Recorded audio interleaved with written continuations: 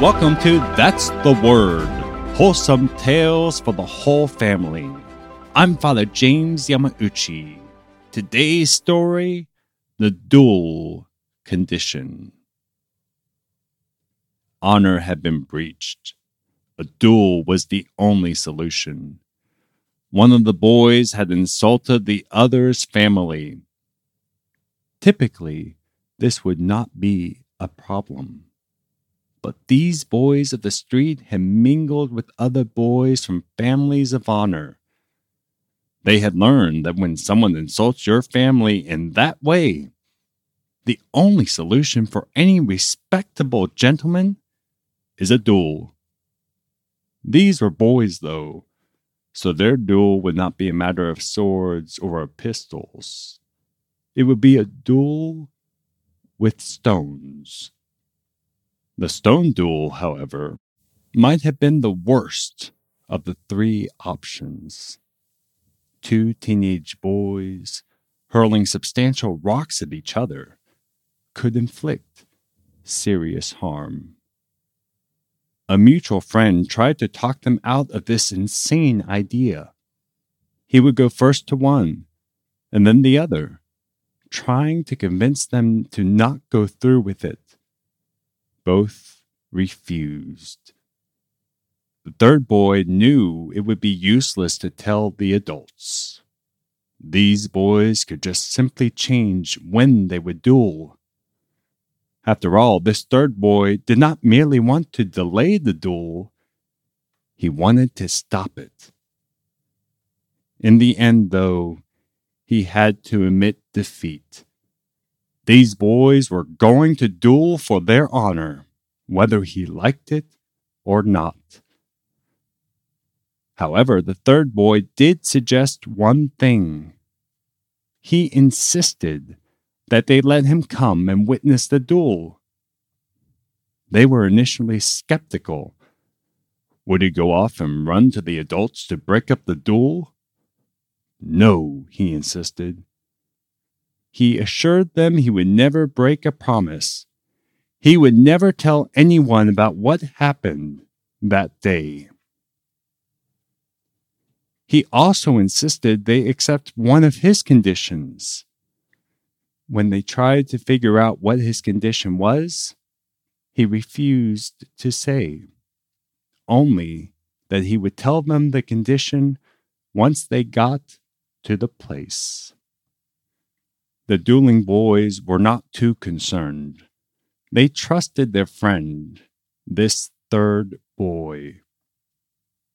The three arrived at the spot selected for the duel early in the morning. They laid their jackets down and stood about 20 paces apart, extremely close range. They collected their initial stones and waited for the third boy to give the signal. "Come on," they said. "Give us a signal to throw." "Hold on a second," the third boy responded. "I still have to tell you my condition." He pulled out a crucifix, stepped between the boys, and shouted, "Start throwing!" The two duelists stared at the third boy in shock. Was his condition seriously to stand in the line of fire? Through this murderous hail of stones? "Come on, get out of there!" one shouted at the third boy. "Yeah, you're going to get yourself hurt," the other said. "This is the condition," the third boy said. "You've got to throw the first stone at me and say, 'Christ died innocent and pardoned his enemies, but I want my revenge.'" "But I don't have anything against you," said the first boy. "I'm just mad at the other guy." "You cannot do this," said the other duelist. "I'm not going to throw stones at you. I got no gripe against you." Now that the third boy had gotten the duelists talking, He kept talking. Slowly, but surely, the shock of this condition calmed the duelists down. The third boy kept his promise. He never told anyone about the incident. After the third boy died, one of the duelists confessed and told the story to one of the adults at the place where they lived. This third boy was not of the same breed as the two duelists. The two duelists were boys of the street, while the third boy had come from a stable family.